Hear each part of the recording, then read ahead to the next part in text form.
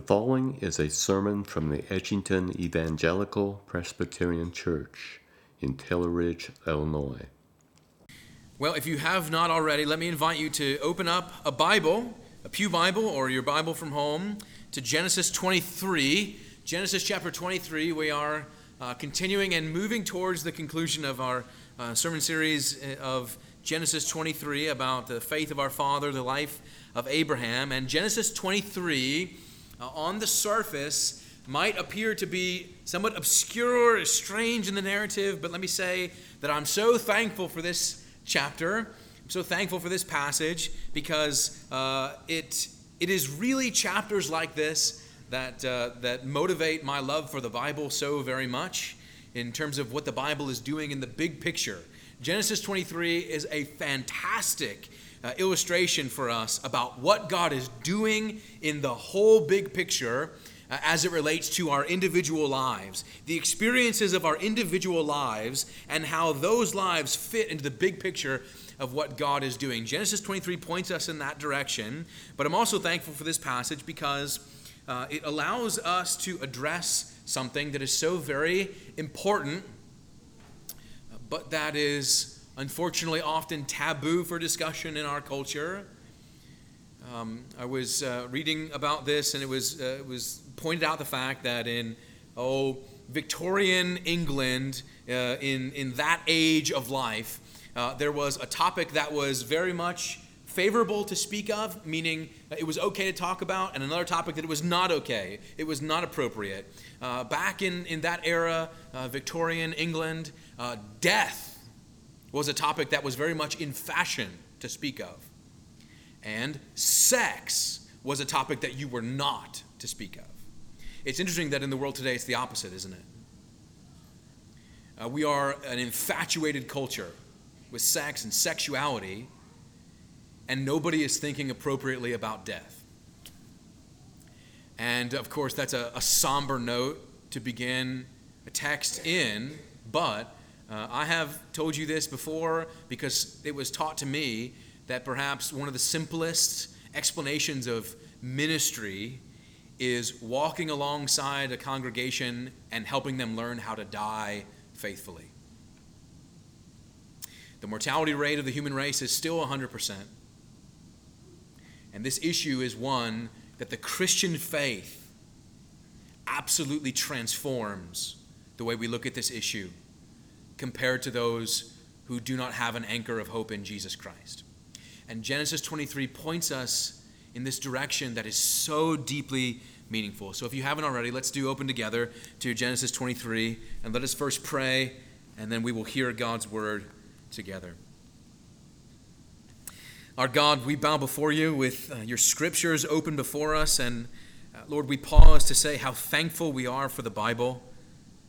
What a great privilege it is to have your word in a language that we know, that we can understand. And yet, Lord, just because we can read the words, it doesn't mean that they permeate our hearts. And so, Lord, we pray that your Spirit would come upon us to soften our hearts, to make them ready to be planted with the word of God.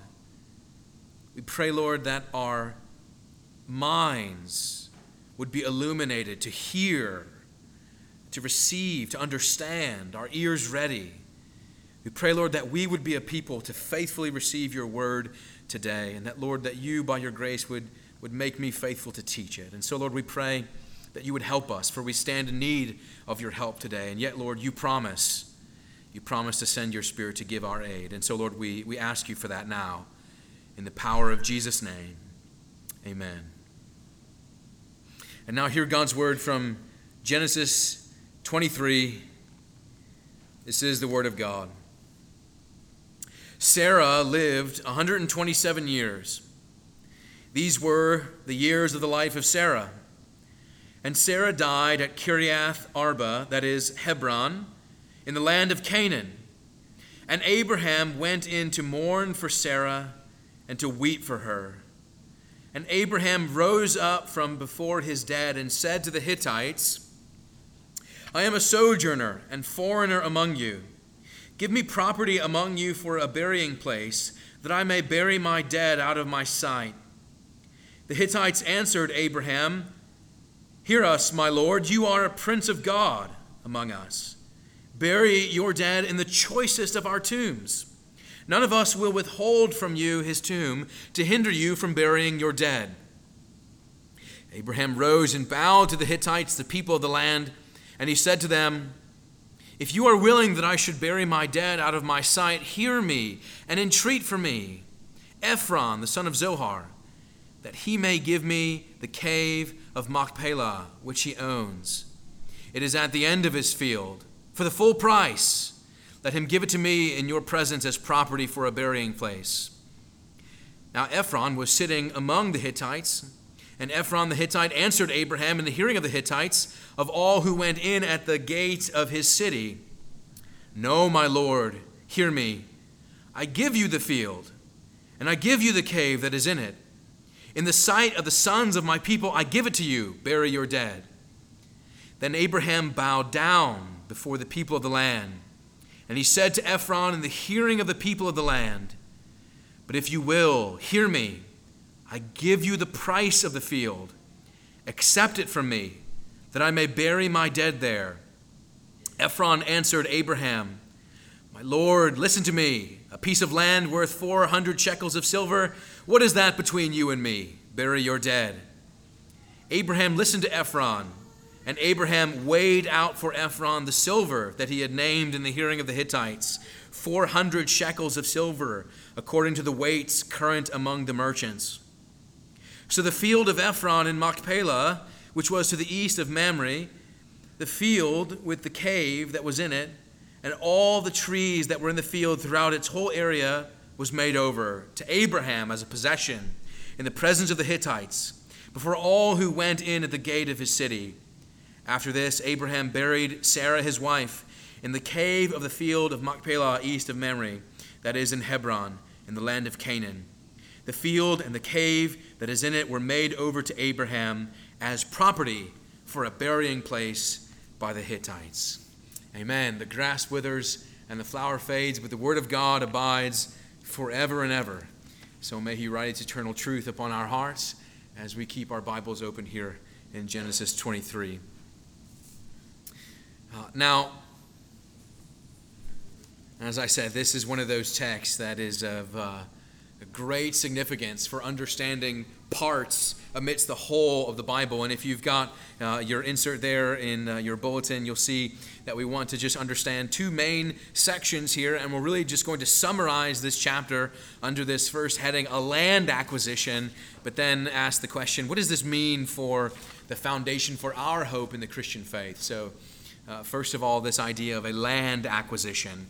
And it may seem on the surface that this text is just that, some type of merchant-based, contract-based land acquisition, but this is no mere business transactions. You know, funeral directors tell us that it's best to pre-plan our arrangements so that in the midst of grief, we're not going about making decisions. And Abraham is doing the opposite of that advice here. And real estate agents tell us that it's best to operate with a certified agency so as not to pay inflated prices for pieces of property. More than that, it's not good business practice to take the first offer when it comes to a financial exchange for property, and Abraham does that. So if you're just looking at this as a mode of business transaction, a land acquisition, a property purchase, you're missing the point. Because the Bible is, of course, God's word for his covenant people. And so we must ask the question, what does Abraham's land acquisition have to do with the gospel of Jesus Christ and his unfolding salvation for his people? And we find in that much truth. But first of all, we just want to summarize what's happening here in the text. I want to just walk through the narrative quickly so as we understand kind of the back and forth that happens in this dialogue between Abraham and the Hittite elders there in the land of Canaan. This is, over the whole, a story of God and his promises that Abraham is believing but he doesn't receive them in fullness, of course, because faith lays hold of what it doesn't see, and Abraham has promises that he is believing in, that he is seeing from afar, and he's grasping hold of, but it's a very small portion of the promise. And this chapter, of course, deals with Sarah. We're introduced to that right away in verse 1. Sarah is, of course, Abraham's wife. We learn that she lived to be 127 years old. And if Sarah is 127 years old, we can estimate here that her son, Isaac, is about the age 36 or 37. And so Sarah, who was promised to bear a son in her old age, lives long enough to see that promised son grow into adulthood. And isn't it fascinating that Sarah is the only woman in the entire Bible whose age is reported at the time of her death? Many women are reported in terms of a time span, but only Sarah is reported her age at the time of her death, which suggests to us that Sarah is significant among all women in the Scriptures. And we can scarcely say how important Sarah was to Abraham. Think of this. Sarah is, of course, the matriarch if Abraham is the patriarch. That Sarah had wandered faithfully alongside her husband Abraham for 60 years in the land of Canaan as God called Abraham out of his homeland into the land of Canaan. They were married perhaps for in the neighborhood of 100 years. 100-year-long marriage, and just out of curiosity I checked. As of today, the world record for the longest marriage is 86 years, 292 days. It's a couple in North Carolina, but it's not 100 years. Abraham and Sarah, 100 years. And now Abraham has lost his wife of 100 years. It's also interesting to note, and I put the citations there in your insert, that Sarah is also the only woman in the Bible that all women are called to emulate. In Isaiah and in 1 Peter, women are instructed to remember Sarah and consider her faithfulness and her godliness. Among all women, Sarah stands out. And now, Abraham's Sarah, his dear wife, has died, and Abraham is in a position of needing to honor his wife with a burial plot. But the problem is that he doesn't own any land.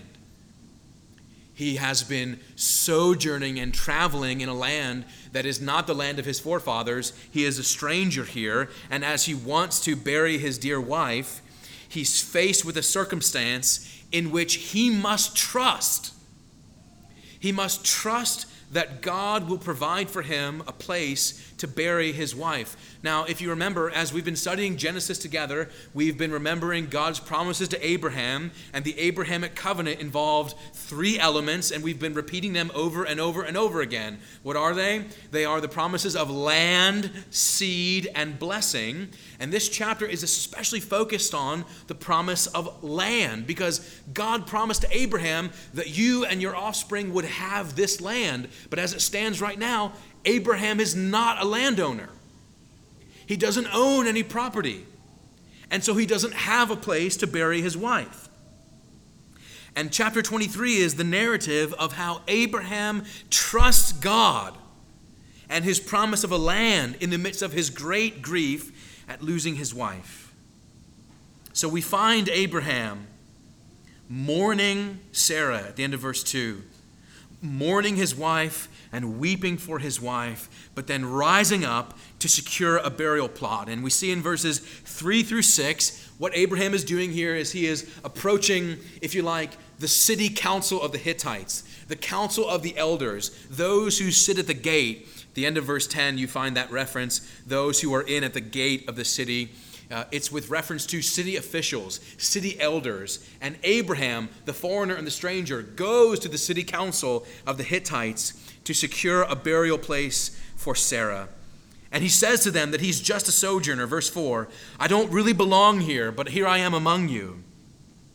And despite Abraham's own view of himself, the Hittites, of course, have learned of Abraham. They call him, verse 6, the Prince of God. And so although Abraham approaches the elders in humility, the elders know who this man is. And so they'll have their moment with him to hear what he wants. And what's interesting is that there's this back and forth that happens between Abraham and the elders. The first thing that happens is that the Hittite elders tell Abraham, Abraham, you can bury your wife in one of our tombs. We'll share it with you. And to that, Abraham rejects it because, as kind of an offer as it is, if Abraham buries his wife in a tomb that doesn't belong to him, it doesn't establish him as a landowner in Canaan. And he's trying to acquire property. Abraham, rather than take a borrowed tomb, is willing to pay full price for an entire field just so he can own one portion of that, the cave. The man specifically that Abraham is dealing with, his name is Ephron, and we see in verse 11 that since Abraham is not willing to bury Sarah in a borrowed tomb, Ephron just says to Abraham, well, if you won't take my charity in terms of sharing it, I'll just give you it, and you can have it for free. We find that in verse 11. And to that also generous offer, Abraham says again, no, I don't want a shared tomb, and I don't want a charitable tomb. He says in verse 13 that he will pay for it. Verse 13, Abraham says to Ephron in the hearing of the people of the land, but if you will, hear me, I give you the price of the field. Abraham wants to pay for this. And the price that he's willing to pay is 400 shekels. 400 shekels for one field.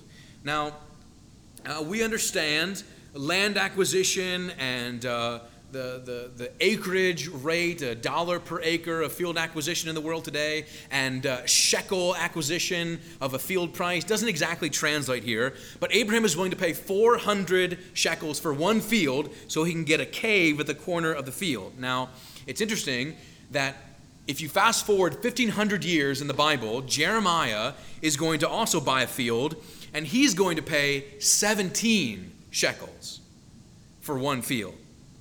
And you should ask yourself the question, does the rate of inflation increase that much over the course of the Bible? That is 2,253% inflation that Abraham is willing to pay now for a field.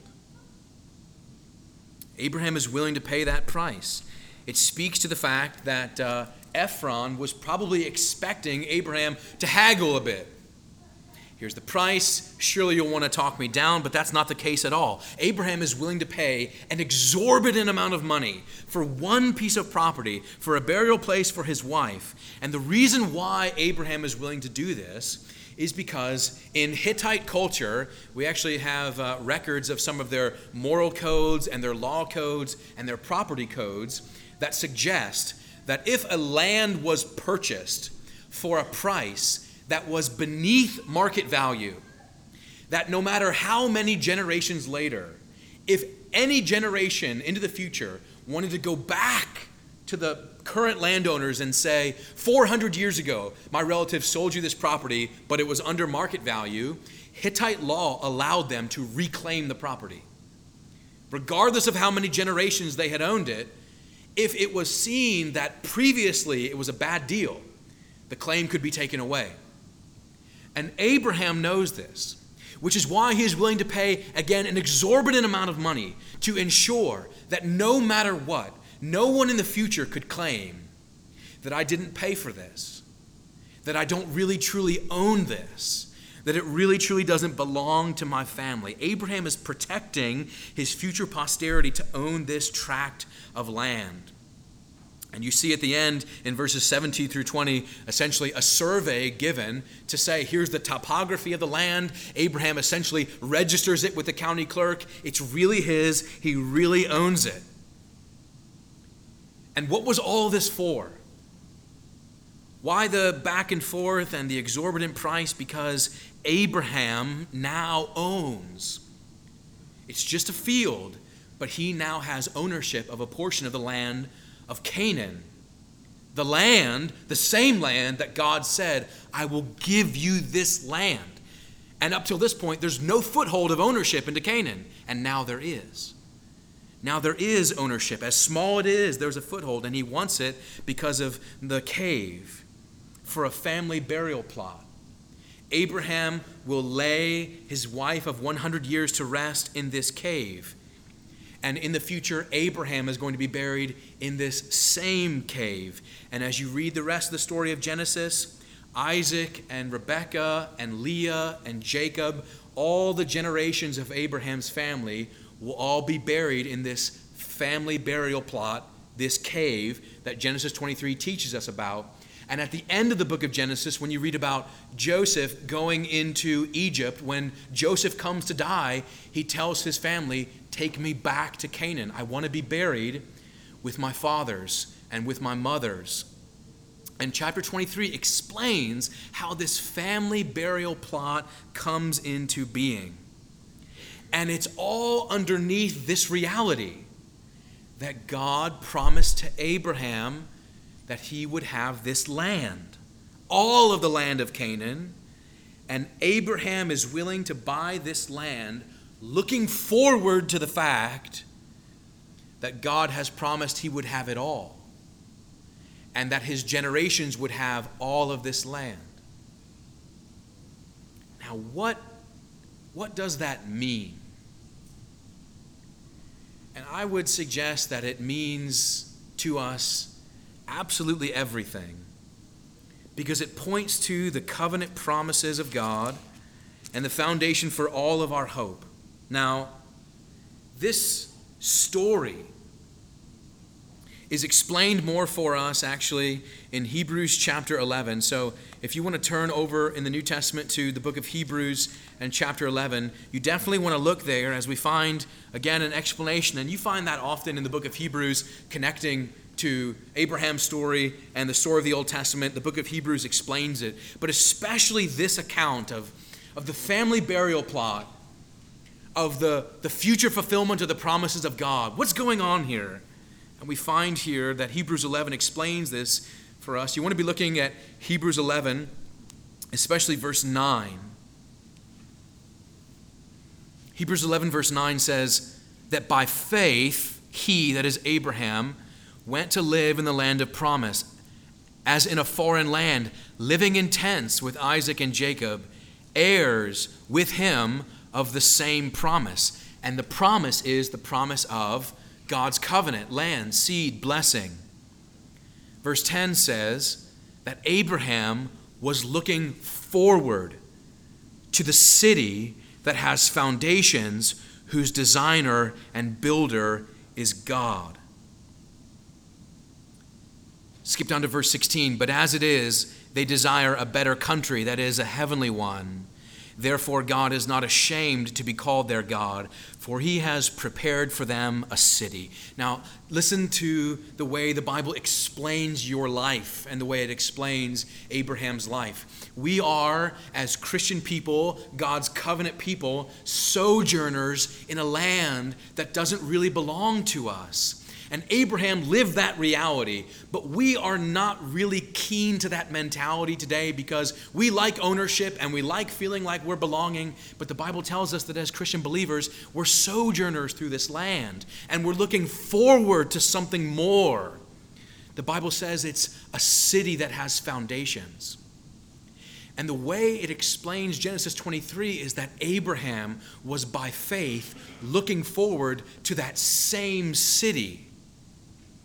That Abraham was traveling through this world, the same world that we are traveling in. And Abraham was believing God's promises, the same promises that we are believing in, as we look together with Abraham to the city that has foundations, whose designer and builder is God. Look also at verse 13 as it speaks about the generations of faithful people who have died. Verse 13 says, "These all died in faith." Abraham, Sarah, Isaac, Rebekah, Jacob, Leah, your faithful grandparents and mine. Verse 13 says, "These died in faith, not having received the things promised, but having seen them and greeted them from afar, and having acknowledged that they were strangers and exiles on the earth, living and dying in faith, trusting in the God who fulfills his promises, even if we don't currently have them in our possession." That's what Abraham was doing when he acquired this land, believing God's promises. They were looking to the city that has foundations, and we look to the same city. And you know why we do this is, of course, because Jesus has died. And the covenant promises given to Abraham are fulfilled in Jesus Christ, and Jesus Christ was laid in that time, a borrowed tomb, because he wouldn't need it long, of course. Because by virtue of his resurrection, he has begun the inbreaking of the new creation that's going to be fulfilled one day. And you and I live in between those times of the first resurrection of Jesus Christ and his return. And we're looking forward to the fulfillment of all of those promises. And the Bible says that Abraham was as well. And you and I are as well. That because of Jesus' resurrection, Abraham can lay Sarah in the tomb, believing that he will see his wife again one day in resurrection glory in the new city that has foundations that he was looking toward. As Paul says in 1 Corinthians 15, the grave has lost its sting. And do you see why this is so important for Christian believers to ponder? Because death is something that we avoid. We don't want to talk about it. And yet, the Christian believer, by faith, can peer into the darkness of death and realize that it is but the valley that we pass through and the river that we cross to enter into the glories of the age to come. And in Genesis, we see events unfolding that are thousands of years before Jesus' resurrection. And because we live on the other side of it, the point still remains that we're looking forward. As the book of Hebrews says, we're all looking forward and believing God's promises beyond to a city that is still to come, a celestial city. If you are not familiar with John Bunyan's Pilgrim's Progress, the way he explains Christian entering that city and the glories that adorn the city and the streets and the clothing that they wear and the things that they speak of and the glory of the King that they behold, you need to go back and read that great book, because you and I, as Christian believers, just like Abraham, are sojourning on our way to that celestial city. Abraham and Sarah, and if the Lord tarries, you and I will live and die in a faith, in a promise that is still yet to be held, still yet to be seen and realized. But that doesn't mean that our hope is in vain. We live in this truth. We live in this faith. Now, as I spent a good bit of time this past week lingering on this thought, this touches us all, as I said. And it touches us all in various emotional ways. And I'm not trying to push on those places in your heart unnecessarily. But you and I have left loved ones at the graveside.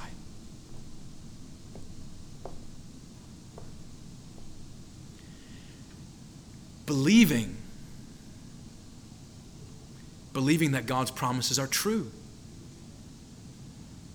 Just like Abraham did. And the Bible calls you and I to live in the faith of Abraham. Believing and trusting in yet what you do not see, because we have a God who is faithful to fulfill his promises. Psalm 59, verse 16 and 17 says, I will sing of your strength. I will sing aloud of your steadfast love in the morning, because you have been to me a fortress and a refuge in the day of my distress. O my strength, I will sing praises to you, for you, O God, are my fortress, the God who shows me steadfast love. And the book of Hebrews said that God is not ashamed for Abraham to call him his God. And God is not ashamed for you and I to call God our God, because we trust in him.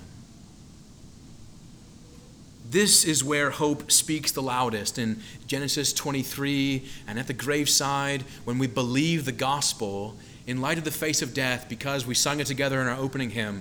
Jesus lives that death may die, and there is hope.